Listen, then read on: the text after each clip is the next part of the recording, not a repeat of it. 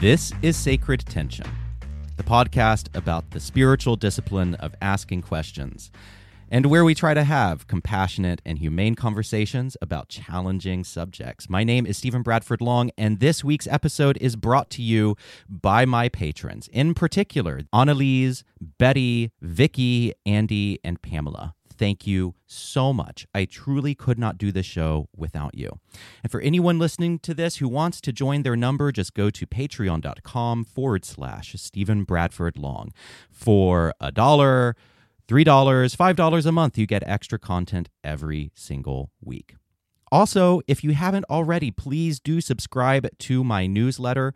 This week, I wrote an article about what I'm calling resilient reading and provided a set of practices to make resilient reading more tenable and in your day-to-day life, making reading challenging stuff part of your daily practice. So if that's interesting and stuff like that is interesting to you, then please just go to stephenbradfordlong.com and you will find all kinds of interesting content there, and you can sign up for my newsletter. Also, if you haven't already, please join my Discord server. I have an incredibly interesting and diverse community there, people from all kinds of religious and philosophical backgrounds, and there is fascinating conversation going on every single day.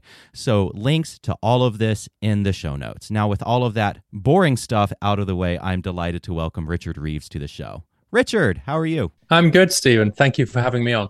Yeah, so tell us some about who you are and what you do.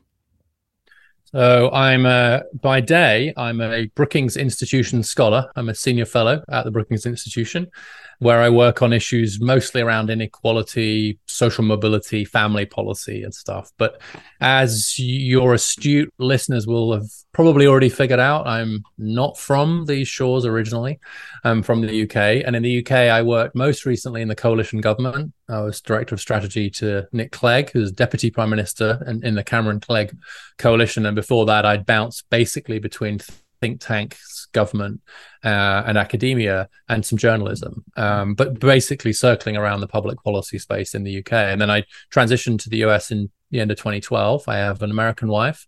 I'm now a proud US citizen, just 6 years in. I had my anniversary a few days ago. Congratulations. And you are celebrating by coming on to the Sacred Tension podcast. That's exactly it. It's always on my bucket list, Stephen. And it's like, but well, actually, joking aside, every year I take out the letter that President Obama, who it was at the time, writes to it and says, welcome to being a new citizen. It says you will take on the responsibilities and the rights of being a citizen. I encourage you to be actively engaged as a full citizen in your society, helping to make this a more perfect nation. And so there's a call in that citizenship ritual to think hard about what it means to be a citizen and to engage respectfully and openly and optimistically with your fellow citizens. And the admonition is essentially, look, good countries don't make themselves. They have to be made, and you're now part of that project. And so I love it. I read it every year on the anniversary, and try in my own work to live up to some of those calls of what it means to be a citizen of this great republic. That's amazing. And you're just about to tell us about your 3 sons before I rudely interrupted you. No, please interrupt. I have 3 boys, all in their 20s now. So not boys, they're men who I've been very actively engaged in raising, and they've been raised on both sides of the pond. And I've really learned quite a lot through looking at the world through their eyes. I think that my own generation has obviously gone through a lot of transition, not least in terms of gender roles and what it means to be a man and what masculinity is and when it's good and when it's bad, etc. And then I think they've actually seen an even more changed world as they've grown up into their 20s. And so it's been a real learning experience for me to just see the world through their eyes. Yeah, so speaking of men and boys, you have a new book out called Of Boys and Men. I'm reading it right now. It is fascinating. And let's start with the topic of intersectionality. So you are covering in this book the unique challenges that men and boys face. And just to provide, my own biases here, lay my own cards on the table, it is obvious to me that men and boys are struggling in some unique ways. and that it's important for us societally to talk about that. I work in the food industry. That's my day job. I manage a grocery store in kind of an industrial district here in Appalachia. And I work with a lot of men. And it is obvious to me that a lot of guys are really, really struggling. They express an incredible amount of loneliness to me. The number of men who tell me that they just don't have friends, the number of men who seem to have a really hard time with education, with maintaining close ties, all of that, it's incredibly obvious to me that there's something wrong. It's also really hard to talk about this topic without falling into the men's rights activist sphere, without raising alarms about maybe you're a right-wing chud. So let's start with intersectionality and how intersectionality kind of frames your approach to the struggles of men and boys. Yeah. Well, the first thing I'll say is to just respond to what I think you correctly identify as the reaction that you get from people just by raising the subject. And it's less my view is it's less the first thing you say. You might point out that the male suicide rate is 3 or 4 times higher than women's and rising. You might point out there's a bigger gender gap in college campuses now than there was when Title IX was passed, but the other way around. It's not so much that first statement. It's what's the fourth or the fifth thing you're going to say, right? Right. So where is he going with this? And the fear is that where you're going with it is you're going to end up in an anti-feminist position. You are going to end up in a zero-sum men's rights position. You are going to start claiming there's a war on men, a war on boys, that the feminazis have taken over and our testosterone levels are dropping because the feminists put stuff in the plastic bottles or whatever the fuck it is, excuse my language. But it's like, so there's a fear, right? That's where you're going, right? Maybe that's the seventh thing you say, not the fifth thing. And so like you got to deal with that straight up front and just say, look, it's not zero sum.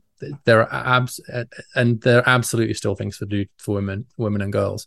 But then in particular, the intersectionality point that you raise is that actually, like, it's very unhelpful in some ways just to look at all boys and men, or all girls and women, or all white people, or all black people, or all people in Appalachia, and all people in California.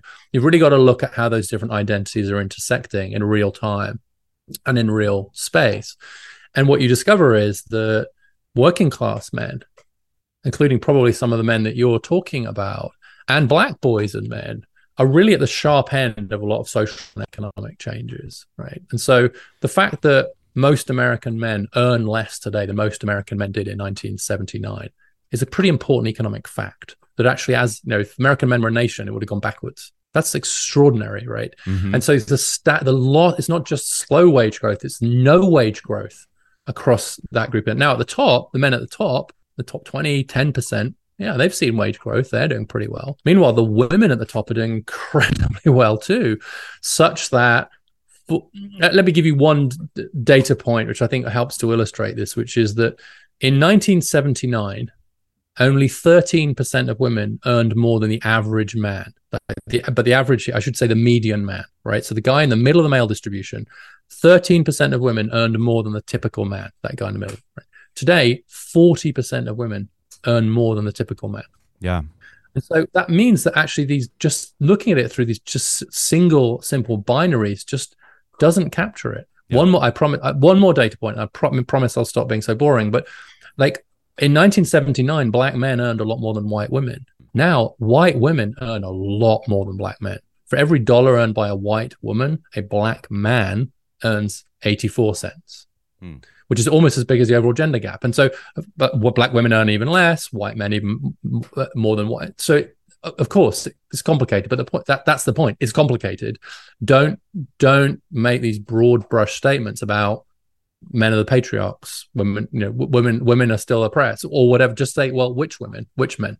Yeah. Be more specific. So yeah, we need to be more specific. And for people who aren't familiar, the idea behind intersectionality is that we exist. Every person exists at the intersections of a multitude of identities. So let's say, and so you can actually visualize like a traffic intersection, and let's say a black a black gay person, a black gay man. Well, he has the racism bus coming at him from one direction, and then maybe he has the homophobia bus coming at him from the other direction. And we live in these cross sections, and we all do. We all have a multitude of different identities, and we all exist at the intersection of these different systemic attitudes. I don't know how good of an explanation that is, right? That's a great explanation. The only thing I would add to it, Stephen, is that in the way that it's typically framed, it's very important then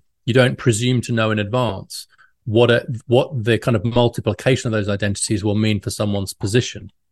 So there's a misapplication of intersectionality which says white always above black, men always above women, straight always above gay, etc. And so if you're a black gay woman, then you're triply disadvantaged, kind of by definition, right? Mm-hmm. And that's not empirically true in all circumstances. And then you add class to the mix. So it's hugely important to add class to the mix too, because actually, let's say you're this is a very extreme example, but you're a privately educated black woman. Let's say you're the daughter of the Nigerian ambassador, and you went to Sidwell Friends School in DC, and then you went on to Harvard, and you identify as LGBTQ, right? Are you triply disadvantaged? Well, compared to, say, the guys that a working class white guy in Appalachia? Well, it depends, because if you add class right to the dimension 2, then it's like, well, let's add class, right? Because actually add class to it. So yeah, she's black. That means something for sure, in certainly a racist society. Sure, she's LGBT. Okay, that has implication. And she's a woman, and that might be a disadvantage. It might be, or actually it might not be in the circle she's moving in. It's an empirical question.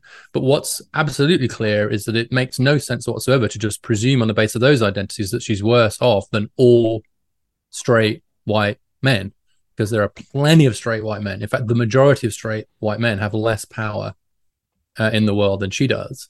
And so you just got it actually, Adam, you've got me going now, but Adam Gopnik had he's a brilliant book. And in that, on liberalism, and in that he says the problem with intersectionality as applied is it doesn't go far enough. And in the end, if you just keep intersecting all the way down, what you find is the individual.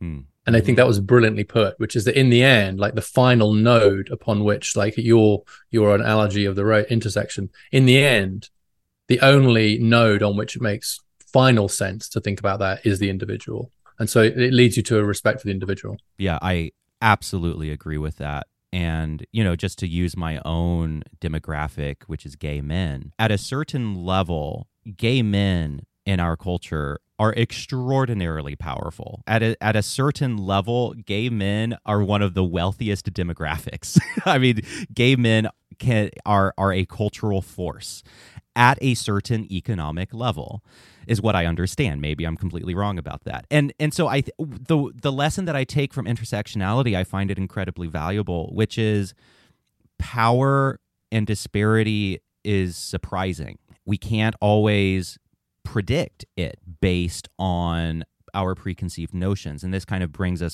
to men, where applying intersectionality kind of reveals to us that below the upper middle class and the highest levels of economic power, men are struggling.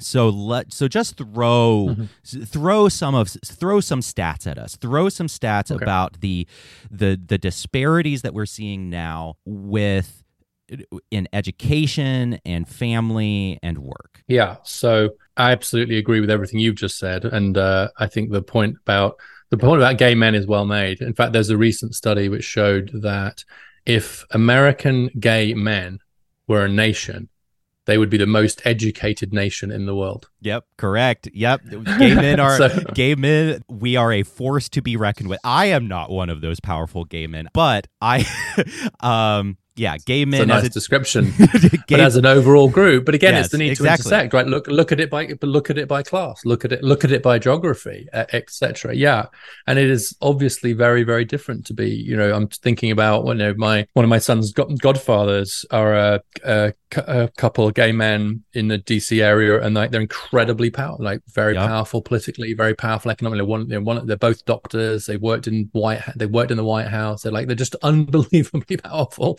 But they've been part of this journey, of course, where that was a hard climb, and I worry that in the current moment we misstate sometimes what the climb was.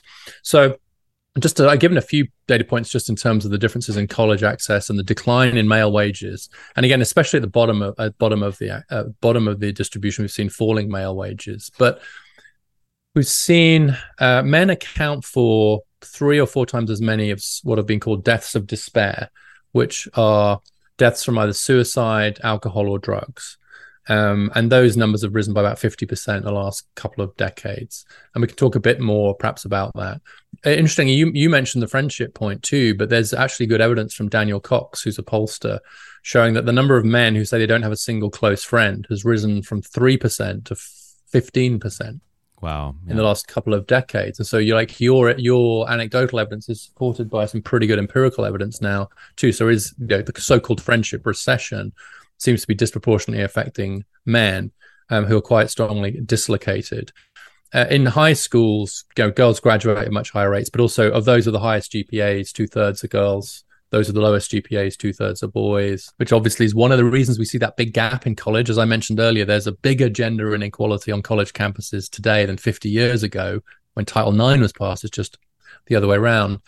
And the labor market, I've mentioned that is an insane stat, by the way. Well, the college one is amazing, and it's so interesting to me how it's a very simple stat, right? So to put the numbers to it, in 1972, when Title IX was passed, men were about 13 percentage points more likely than women to get a 4-year college degree. Today, women are 15 percentage points more likely than men to get a college degree. So it's reversed. The gender inequality is a bit wider, but it's reversed. And importantly, nobody predicted that. Nobody saw that coming. So in the 70s, when we were working pretty hard to get closer to gender equity in education, lots of legislation and money and political capital was thrown quite correctly at lifting up women and girls. Nobody said, "Wait, what if the lines keep going? What if the girls and women don't just catch up, which is what everyone expected and hoped for? What if they blow right past and keep going?" And that's a situation that's happened. And what that means, by the way, is that we're intellectually and institutionally we're not equipped for that world. We don't know what to do with a world of such a strong gender inequality that runs the other way around to the way that we're used to thinking about gender inequality. So everyone's just a bit like they don't know what to do with that fact. And so we can get into the things that people do with that fact, but I will just state that it's just a deeply uncomfortable fact for people to deal with, which is one of the reasons why I think it's so important to put it on the table. But and for those men who don't get a college degree or actually any kind of post-secondary education, so they finish their education with high school, basically, a third of them are now out of the labor market. And that's 10 million. That's 10 million men. That's what, more than 3 times the size of the Red Army. And so we have a kind of just this huge reserve army of labor of less educated men. And those, by the way, are also the men where you see the highest rates of deaths of despair, lower rates of marriage, less mobility of all kinds. And so particularly in those kind of working class communities that have been hit hard by deindustrialization, free trade, you've really seen this incredible economic shock to men, which has been combined with this cultural shock of this just huge overtaking in the classroom and increasingly in the labor market of men by women. Yeah. So I think a question that might come up in response to this from some of my fellow progressives might be, why should we care? Isn't it good that men are being kind of knocked down and women are being elevated? Isn't this right? Why should we care about this? What is your answer to that? Well, it depends which aspect of the problem we're talking about. I think it's a perfectly reasonable response, and one that I actually, to some extent, I share and sympathize with. I think the question becomes like, are we saying that, okay, if women have overtaken men in a bunch of areas, like take education, college education, well, men have had, I don't know, 10,000 years of being ahead. So what's the big deal? And I think that's a real test of whether or not what you're really interested in is inequality, or whether you're interested in the particular position of one group or another. And so the real question there, I think, is feminism an equality movement or a women and girls movement? And if it is a women and girls movement, then quite right. Like, why should you worry about it? And there are lots of institutions organizations whose job it is not to worry about boys and men and to worry about girls and women. If it's a relative shift like that, then I think the reason to worry about it is it might suggest that there's something about the system itself that's not really working for one side or the other. And so in just the same way that when you look at, say, differences by race in educational outcomes, you might think maybe there's something about the education system that's not serving black kids as well. And you go and look and find out that's true. And then what can you do about that? If you see a really big education gap by gender, and especially in the poor communities where it's huge. I mean, in the typical school district, girls are a grade level ahead in English and have caught up in math. In poorer school districts, they're more than that, and they're way ahead in math as well. And so you might say, okay, maybe that doesn't matter. Does it matter? Does it matter? And it might matter if you think that that's because there's something structural in the system that means it's not working for boys and men. And I think it is. In the same way, by the way, I think the gender pay gap matters. Still, not taking on board everything we said about intersectionality, it still matters that just as an economic fact, the median woman has less money than the median man in the labor market, mostly because of parenting, as it turns out now. Does that matter? Yeah, I think it matters. And so what I see is an education system that's structured to favor women and girls, but a labor market that's structured to favor men because of differences in child rearing. And the solution is to fix both.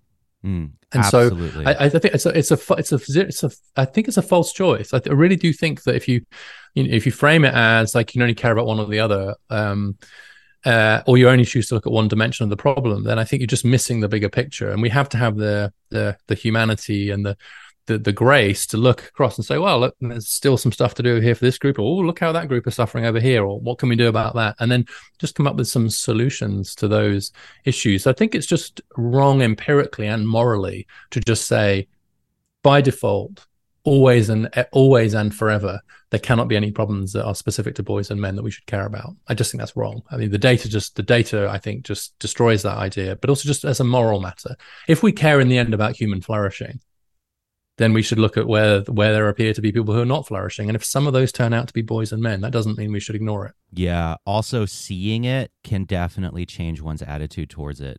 So where I work is, as I said, in an industrial district. There's a rehab very, close by, trailer park close by. So it's like I see the devastation of deaths of despair a lot. And I see the suffering that comes from loneliness and addiction and low income of both, with all genders on a near daily basis. And, when you see a guy who is at the end of his life and he's in his 30s or in his 20s because he's a heroin addict or a fentanyl addict, that just, I can't say, well, good, because men have been on top for 10,000 years. I just can't do that. That just strikes me as incredibly immoral to me personally. Yeah. You can't say to yourself, well, there's one less patriarch. Yeah, exactly. There's one less king. One less to go. I mean, it's just I agree with you. And I think that's actually where I have a lot of regard actually for people like Jordan Peterson, although I disagree with him about a lot and with his analysis. I mean, he's a psychologist, and so he does tend to individualize these problems. And I think both you and I are talking about more interested in structural problems and solutions. But nonetheless, as a kind of empathetic listening ear to the problems that so many young men are facing, there's a reason why his book sold 5 million copies. There's a reason why they have to use sports stadiums for his book tours, because he is listening and empathizing and having compassion for precisely the kind of guys that you're talking about, in a way that they feel quite rightly that mainstream society very often doesn't.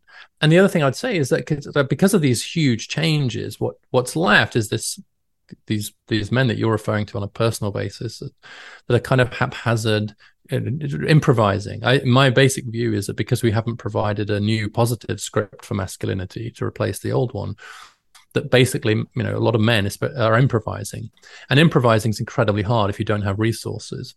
And if you end up, above all, not feeling needed, that is literally fatal. I believe that it's one thing we can say with pretty good levels of confidence is that it's a universal human need to be needed.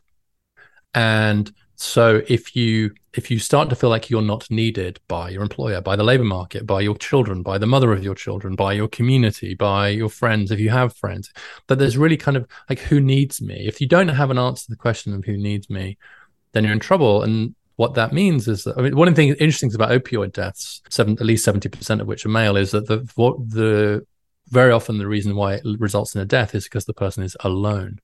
They're not out clubbing. They haven't taken MDMA to go out clubbing or cocaine to have a more interesting dinner party. It's a drug of retreat, and in that sense, really a drug of despair. And I quote in the book some work by Fiona Shand and her colleagues published in the British Medical Journal, where they captured the last words that men used to describe themselves before they committed suicide or attempted suicide, but most of them were suicides. What words did they use about themselves? And the two most commonly used words of self-description before suicide among men were useless and worthless. And it does seem to me that if you do create a situation in which anybody, whoever they are, doesn't feel they have use, doesn't feel they have worth, then suicide seems like a kind of rational response. Horrific and tragic, but how do we get to a position where we've allowed so many people, and men especially, to feel that they are of no use and they are of no worth, and to not see that as a real crisis? I think it honestly shows not just a failure of imagination, but a failure of morality. Where does that feeling of worthlessness and use? Well, we've already touched, I think, on some of the points, which is this combination of like an economy that's just become much harder, particularly for less skilled men. I mean, it is just a much harder economy, and much harder than it was for the equivalent men a generation ago. So if your benchmark is your father, you might well be in trouble, because you only have to go back a few decades when a guy with a high school diploma could probably get a decent living. That's not true anymore. And so, like, if that's your comparison, then you're bound to fall short of it, because there's just fewer and fewer jobs that less educated men are able to do. So the labor market isn't crying out in many ways for those skills anymore, particularly those obviously manual manufacturing jobs and so on too. And those jobs they can get may well not pay very well. I mean, you've talked about some of your own experience. Some of the men you're talking about, just a basic economic problem of really low pay. And that affects women too, of course, but it's really affecting a lot of these men, certainly by comparison to where the previous generation of men could be with equivalent levels of education. You've mentioned the friendlessness thing, which is related, I think, to this detachment. But the biggest change of all has happened coincidentally with some of those trends, which has been just a radical reshaping of the family. And so the world where, if nothing else, a man could be reasonably sure he was going to be needed by his wife and kids has gone. And it's gone for a good reason, which is the rise of women's economic independence. Because women the whole point of the post-war women's movement was to ensure that women did not need a man, that she could stand on her own 2 feet. And that's been a very powerful script for women. It's been very successful. The numbers I quoted earlier suggest how successful that's been. And it's a wonderful, glorious human achievement. But it has had this second round effect of saying, what do we do with the guys? What does that mean for the guys? And I think that's a question we haven't taken seriously enough. And we haven't updated, modernized our ideas of masculinity, and nor have we actually helped the guys to adjust. Instead, if they seem to be struggling with this new world, we just typically blame them and just say you're toxic or misogynist, or just get with the program is the message. And that just, I think, to me, understates the just gigantic social and economic and cultural challenges that a lot of men are facing. And again, those with the least economic power are the ones who are struggling the most. You have this fantastic passage in your book where you write, quote, "There is a political stalemate on issues of sex and gender. Both sides have dug into an ideological position that inhibits real change. Progressives refuse to accept that important gender inequalities can run in both directions and quickly label male problems as symptoms of toxic masculinity. Conservatives appear more sensitive to the struggles of boys and men, but only as a justification for turning back the clock and restoring traditional gender roles. The left tells men, be more like your sister. The right says, be more like your father. Neither invocation is helpful. What is needed is a positive vision of masculinity that is compatible with gender equality. As a conscientious objector in the culture wars, I hope to have provided an assessment of the condition of boys and men that can attract broad support. Right. So how do we create that? How do we move beyond these two unhelpful messages from the left and the right? Like how do we create a positive a positive masculinity for this new age? How does that work? Yeah, well, I think the first step is to recognize that it's required. Recognize that it is the challenge that's in front of us, which is to do that. And for the reasons that the passage you just read out identify, that's just very, very difficult at a kind of at the top level of politics and society right now, because persuading progressives that this is something they should take seriously is difficult, because they think it means giving up on prior commitments to women and girls. That's wrong, in my view. And because the right think absolutely, we want the old script back, which doesn't help either, because it's not compatible with the world that we're in now. And so both sides, I think, are understating the extent of the challenge that we face. And I'll give you kind of one topical political example of what I find a very frustrating failure on the left here, which is that President Biden signed an infrastructure bill, bipartisan infrastructure bill, which will create up to almost 1 million jobs. And most of those jobs will go to men. 70% of those jobs will go to men, especially working class men, and actually a bit disproportionately Hispanic working class men, because that's where working class men are the ones in the industries that will be helped, particularly construction, transport, and manufacturing. But the administration wouldn't say that. We only know that because a women's group did some analysis to show that women would miss out on this historic investment. Meanwhile, the cancellation of college debt was described as a gender justice issue, because 2/3 of the college debt in the US is held by women. And I have no problem with the description of the latter one. It's true, 2/3 of college debt's held by women. I have a problem with the policy, but that's for a different day. But it's just striking to me that no one was willing to say that the infrastructure bill would be good for working class men. They wouldn't say it. And I talk to people, reasonably close to the processes about that, and they're just like, well, we just didn't want to piss off any women, and we particularly didn't want to piss off any women's group. And so it's really interesting that that zero-sum framing goes all the way to the top, just in terms of political messaging. So even when you do something that's good for working class men, you can't say it. So that's the problem, I think, on the left, is just this blindness, this asymmetry, which I think is just, honestly, just driving a lot of men to the right, especially working class men. Because at least on the right, they hear people saying, yes, we get it, boys and men are in trouble. Yep. But then the right makes a mistake of saying, oh, well, it's the left's fault. It's because the left hate you. And the left do just enough to make that sound plausible, even though it's not true. They blame feminism, modernity, the progressive left, destroying masculinity, etc. And right, that sounds kind of vaguely like it might be true for a tiny percentage of progressives. And so it sounds good. And then, here are kind of great example is Josh Hawley, who I quote in the book from a speech, but he has his own book coming out on manhood next year, which is basically, we need to go back to a world where you could have a single breadwinner, you could raise a family on a single wage, and we can bring back manufacturing and bring back marriage.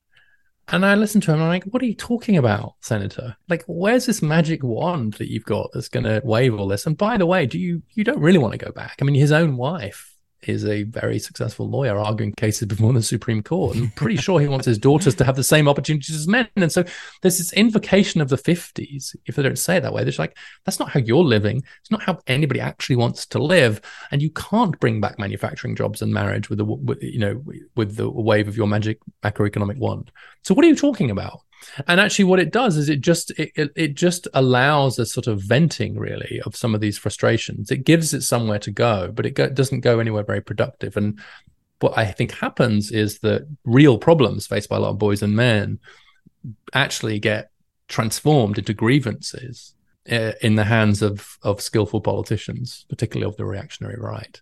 And I think that's led us to some of the situation we're in now, because if that's the choice, if it's a choice between you turn to the left and you're told you're toxic and it's all your own fault, and you turn to the right and you say, yeah, I've got a script for you, like, let be a man again. Well, a lot of people are going to choose the latter, because it's in the short run, at least, it feels like it's more, they're at least they're on your side, but in the long run, it doesn't lead anywhere more successful. We have to recognize the fact that gender equality is here to stay, and we need a script for masculinity that recognizes that.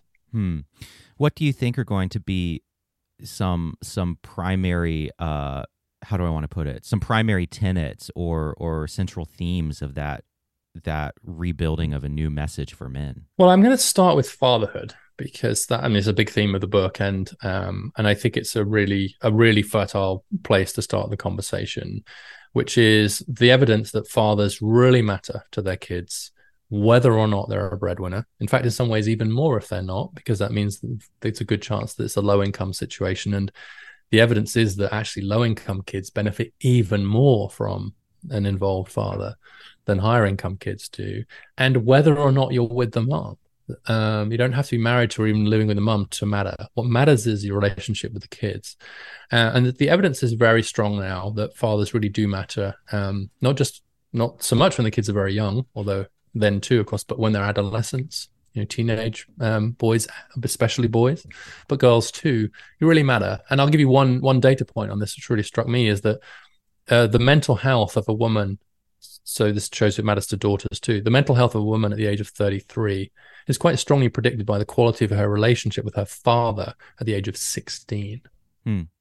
That makes perfect intuitive sense to me. You've got to think, like, if you're a 16-year-old girl and you have a good relationship with your dad and he's helping you navigate this new world, etc., and he loves you and he's on your side and he's, whatever, and hopefully modeling a kind of way to be in the world, well, you'll probably go out into the world more resilient and with better mental health. And sure enough, however many years later that is, 17 years later, you actually are mentally healthy. So dads matter. And the trouble with it, so I want to, equal paid leave, much better treatment for unmarried fathers, but culturally the message has got to be fatherhood matters. The trouble with this, again, it's a great example of why it's so hard to make progress in this area, is the left don't really want to do that. Because, Barack Obama gave a great speech on Father's Day in 2008 and never talked about it again. Certainly during his presidency, because it was just seen as too dangerous. And the reason it's seen as too dangerous is to suggest, well, what does that mean for same-sex couples? What does that mean for single mothers? What does it mean for single mothers? I was about to bring this up. So I am 100% with you on kind of the cultural importance of fathers, and I say that as someone who just had and still has an amazing father, despite our kind of ideological and theological differences. My dad is great and was a huge influence on me. And I think a lot of my general success in life is because of my dad. Also, a lot of my struggles in life is because of my dad, but isn't that true of everyone? Yeah. But how do we how do we square this with gay marriage? So let's say two moms, a lesbian couple who say have their own children or adopt children and do their best to provide a really stable home. Is what you're suggesting, does that mean that they are kind of at a disadvantage? And what does that mean? Well, I'll just start with some just descriptively. It's interesting, first of all, that actually women in same-sex marriages and relationships are much more likely to have children than men. Yep. Than gay men. I don't have the numbers off the top of my head, but I was looking at it recently, and it's just this really, really big difference. So, women in same-sex relationships are a bit less likely to have children in the household than straight women, but only a bit, whereas gay men, very few. Yeah, it's because we're all man children, and we all just want to party on the yacht. We put all that money. No, I'm kidding. That's not true. that's a stereotype. Well, it's sort of true. It's sort of true. Maybe not the yacht, but actually, how you get those things on the bumper stickers of people's cars. One of the things I love about America is if I'm stuck behind someone's car in traffic, I can usually learn more about them from all the stickers on the back Yes. than I would in about 10 years of friendship in the UK. Sure. And so, where their kids went to college, where they went to college, what their politics are, what their theology is, what church they're in.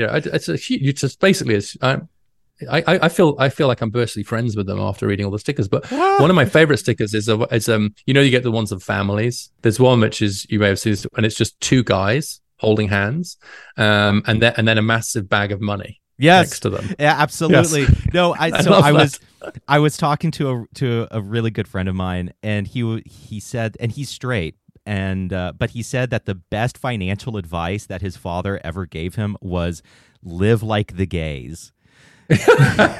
Don't have the best financial advice he ever got from his father was live like the gays, don't have children. Well, it's so true. So true. I have three of, I call my sons the cost centers, and I will come back to your original question, but I remember there was a period in London where we had two, I can't remember, we had all three kids, but all very young, they're quite close together in age. We were living in this apartment, and it was we were exhausted and sleep deprived, and trying to pay the bills and all that. And up on the opposite side of the road, there was an apartment opposite us, and there were two guys who we knew a little bit.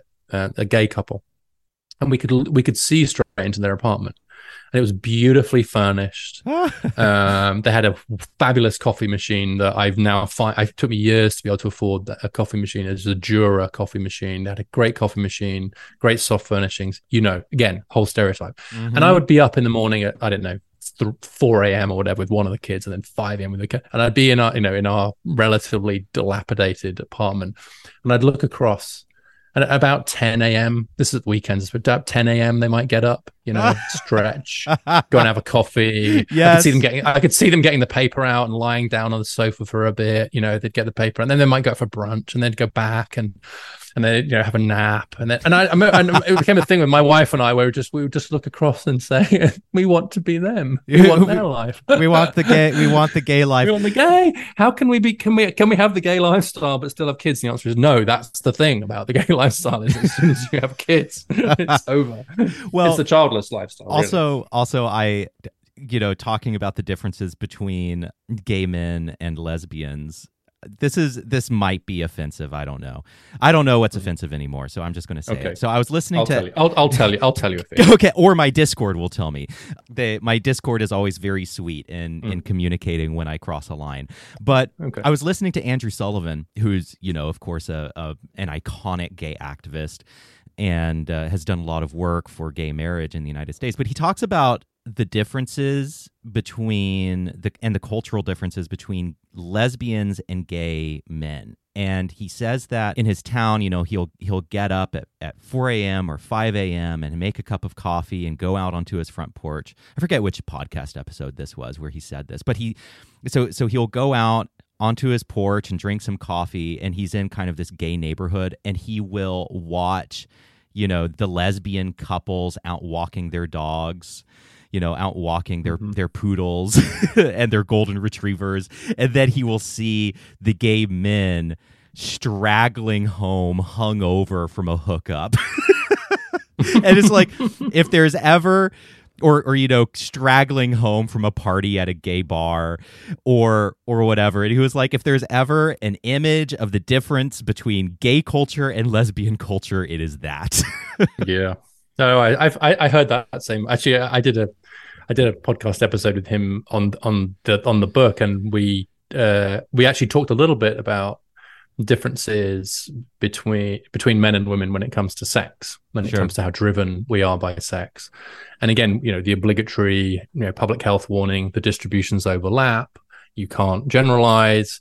But my God, the distributions in terms of how driven we are by sex between men and women are very different. And as he also correctly points out, and others have pointed out the same thing, is the fact that we now have relatively free opportunities for gay men and lesbian women to kind of live lives closer to their own, by their own lights, it's the best possible evidence you could have for Yes. the differences that men and women have. It's really just like, so if I get into arguments where people say, I know I don't agree with the statement that biologically there are differences between men and women in terms of how they, in terms of how they think about sex and what sex means to them. And I'm like, can I respectfully request that you go and spend the next 6 months hanging out in some gay bars? And then in some lesbian, I was going to say lesbian bars, but there aren't any left anymore. Or they say lesbian dog parks. Given what you just said, don't just go and hang out. Yes, go and correct. hang out, right? With correct. And then let's have this discussion again about whether or not men and women are really on average different. But actually, the dog thing leads us nicely to this point about the fact that lesbians are more likely to have our kids. And so I have to tell you anecdotally, my experience of women who have children, and I know in same-sex couples, usually married, who have kids, is that they are very acutely aware, particularly if they have sons, but just more generally acutely aware of the need to have very strong male figures in their kids' lives. They could be uncles, they could be gay friends, they could be godfathers, etc. But I find most lesbian women in that situation to be very intentional about creating what you might call social fathers. That's the sort of sociological term for it, which is men who do play a very important quasi-parenting role in those kids' lives, even if they're not actually the father. And so that there's lots of different ways to get at this, but I've seen that as quite good anecdotal evidence that actually, even very, very progressive. So I can think of a couple in particular, incredibly progressive liberal feminist couple who've had 2 kids, and they've worked very hard to make sure that those kids have very strong relationships with men. And again, that's quite an interesting revealed preference. So what that tells us is it's true that fathers matter. It's just that in the the households where there isn't a biological father present, you sometimes have to do something different. But I see that not as evidence that fathers don't matter, but quite the opposite. That they really do. And I don't think you don't find that many lesbian couples who will say the world would be better if their kids grew up without strong male role models in their lives. Usually they're the ones who are most strongly seeking it out. Now, I'm happy to be disproved on that point, but I will also tell you that for all the literature just shows that, dads in different shapes and sizes, but usually the biological dads matter. And the problem is that the left, for the reasons we just got into, partly deny that. They're worried what it'll say about single parents, right? Does it say that single parents have failed in some way? And again, most single parents will not take it that way. But the danger otherwise is that you say that the dads have failed because they're not with mum anymore, right? You literally, you bench the dads if you insist that they have to be with the mum to be good dads. What matters is the relationship. Meanwhile, on the right, obsessed with marriage, missing the fact that most kids born to non-college educated Americans now are born outside marriage. It's the majority of kids to non-college educated Americans, most, right? 40% overall, but most. 70% of black kids born outside marriage. And so this idea that you can somehow go back again, that marriage is the institution we need to rest this particular thing on. It's not that marriage shouldn't be available to everybody, it should, but it seems to me that it's getting it the wrong way around. If we care, why do we care about marriage? Well, lots of reasons, but one of the main reasons is because it's a good way to parent together. But in that case, let's start with the parenting, and let's really emphasize fatherhood. There are other things too around this more positive script for masculinity, which I would include things like physicality. It's okay that boys and men are on average a bit more physical. In fact, not okay, but it's inevitable. And so you build that into your education system. We've talked about sex drive already. Let's not pathologize male sex drive. Yeah. I think that's a danger, specifically for straight men. Actually, it seems like gay men, at least for now, are still getting a bit of a pass in terms of it's okay if it's okay for gay men to be horny. Let's put it bluntly. Yep. Is it okay for straight men to be horny? Well, that's become a little bit of a question. And so I think addressing that responsibly would lead you to things like educating boys around porn, etc., as well as the stuff around respect for relationships with women. But let's not pretend for a moment that sex isn't different for boys, and let's not pathologize that. Let's actually celebrate that. It's good. It's good that it's good to have a strong sex drive. It's a sign that you're healthy, actually. So that's good. And there's more to say, but the last thing I'd say is actually courage, physical courage, but courage of other kinds. That is more of a quotes masculine trait. It's not restricted to men, of course, but certainly in terms of physical courage, there is clearly some gender difference there. And again, we should really be really be celebrating it. I learned from Carol Hooven's book about testosterone that there are these things called the Carnegie Hero Awards, which I mentioned in the book, which are civilian medals that go to people who have risked their own lives to save the lives of another, not as part of their job and not for a member of their own family. So basically, will you risk your life, or in many cases, give your life to save a stranger? And they have tried so hard to get more gender balance in that. Still 95% men. This 15-year-old boy runs into a burning building, saves a mother and her young child, dies himself. 17-year-old boy dives into a river, saves a family, drowns himself. Again and again, it's like, and they're almost all men. And that's a wonderful thing, but almost no one knows about those awards. Or even the foundation that runs them is a little bit shy, I would say, of celebrating them because they're really worried about saying there's something different and better about men. Well, in this case, I'm going to say it. There is something different and better about men in that particular instance. So do you have it's 1:02 now, but do you have a few minutes to answer one more question? Yeah, I can do one more. Yeah. So I want to talk about porn and ask you about porn. So there is, so I live in some very, lefty online spaces, and a lot of my friends are sex workers. A lot of my friends are porn stars. And in general, I don't have a problem with porn. I watch porn. I think it's fine. But a lot of people I know in meat space, even progressive people, do a lot of hand-wringing about porn and internet porn and the effect that porn is having on men and boys in particular. It's really hard for me to get a sense of what the data says about this, because it seems like so much of the data is religiously motivated, right? Like a lot of the data seems to come out of Mormon institutions that seem to have a vested interest in just abolishing porn completely. So I want to get your perspective on porn and men and boys and how destructive or not it is. Yeah. Well, I'll say up front that there is a chapter of the book that's not in the book, which is the chapter on sex. Okay.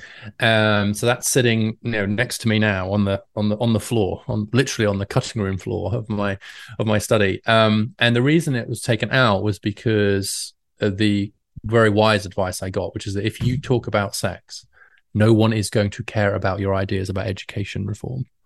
No one's going to ask you about your ideas for 1,000 new technical high schools if you've got stuff in there about sex. And it turns out that actually not that many people are interested in my ideas for technical high schools anyway. And they are interested because sex is naturally interesting, but also because didn't fall so clearly into the policy space. So with that preamble out of the way, I have thought, and there's a way of saying I actually did look quite hard at the literature on this, and I say a bit about it in the book, but not much. My instincts and my view, having looked at the evidence, is now exactly the same as yours. The overwhelming body of research on porn suffers from the fatal bias of who's doing it and for what ends. So the reasons you say, there is almost nobody being funded to research porn to show that it's harmless or even beneficial. Nobody. Yeah. And so that bias is a very good. Actually, the UK Children's Commissioner did a great report on this that said that. They just said, look, we just don't know. But for what it's worth, I don't see the evidence for huge harm for the majority of people. It's men, of course, mostly men. They tend to go on, 2 or 3 times a week, not usually for very long. If they're in a relationship, they're much less likely to use porn to masturbation than if they're not in a relationship, etc. And look, I'll say then there's 2 caveats. The caveats are, one, is going to be a small proportion for whom it becomes really addictive and all consuming. Yeah. And that's like gambling addiction or any kind of addiction. Addictions are a problem. Does porn have the potential to become addictive? Absolutely. So I think that's part of what porn education needs to be about. So that has that problem. And then secondly, and similarly, I think some of these other areas, it's more about the displacement effects that concern me.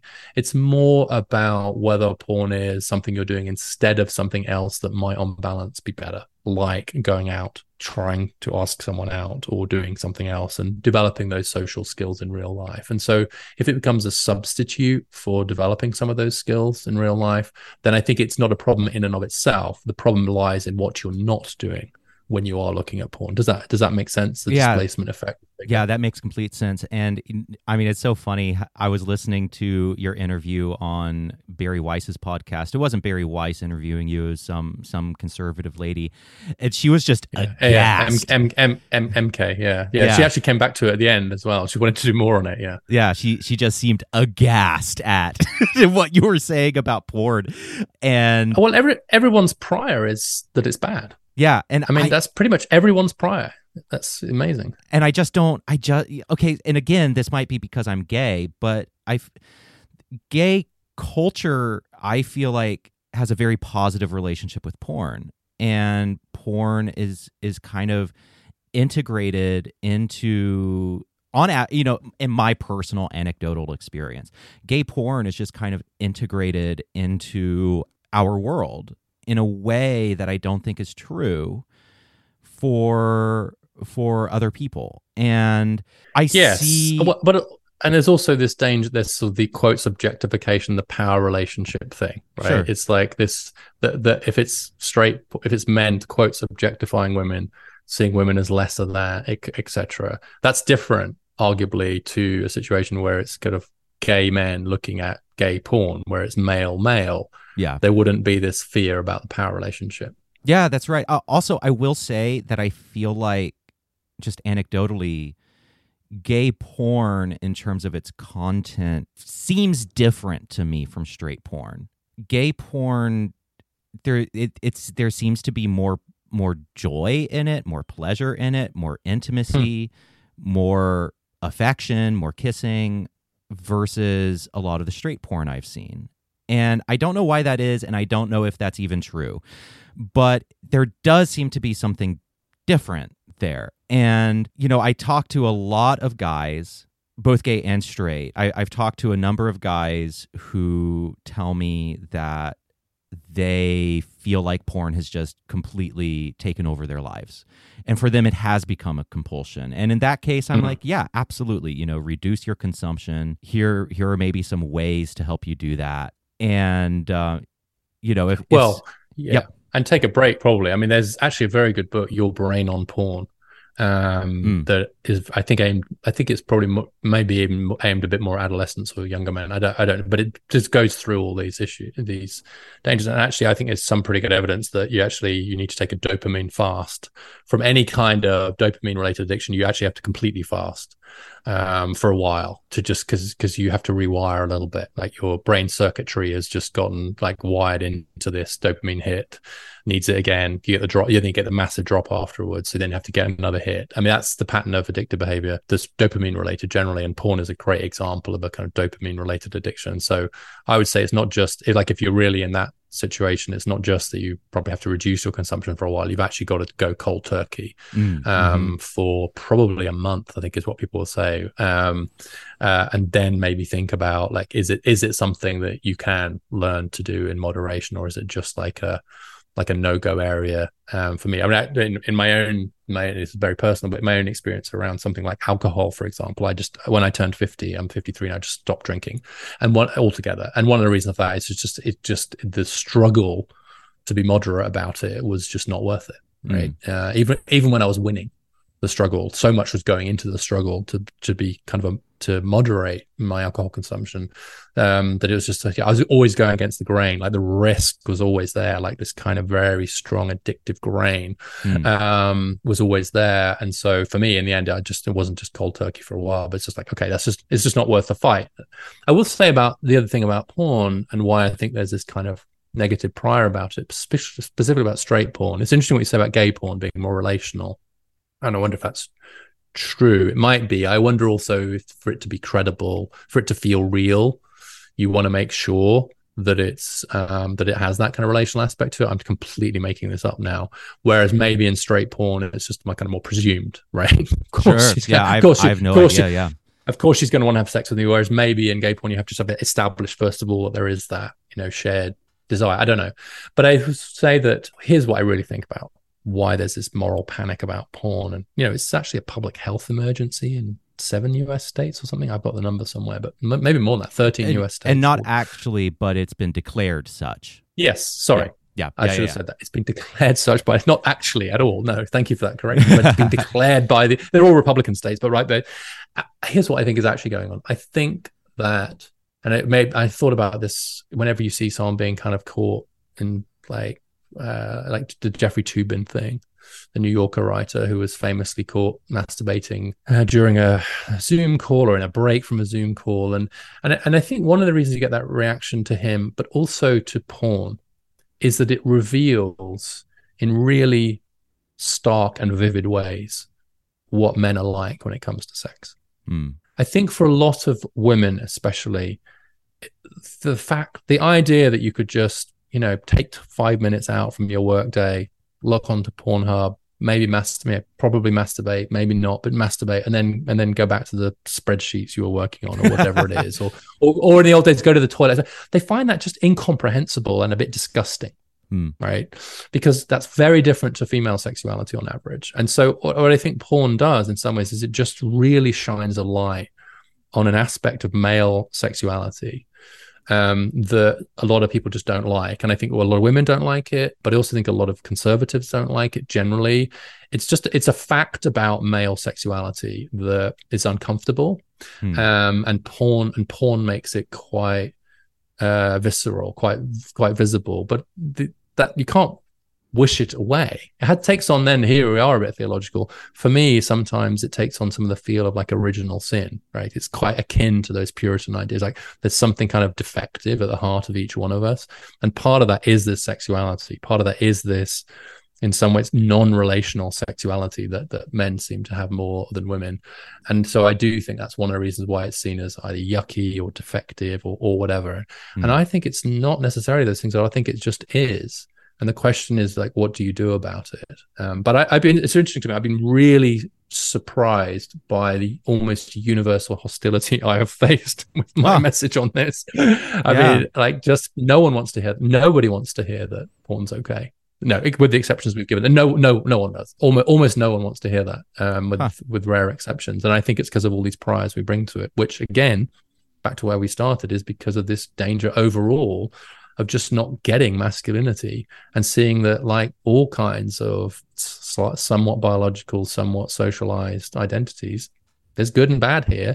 And the question is, how do we make the best of the good and minimize the bad? And I think, porn is just a great example of that broader problem we have of just coming to terms with the reality of men and the reality that many men now are struggling in some ways. And I think, honestly, last thing on this is, like, porn can be an escape.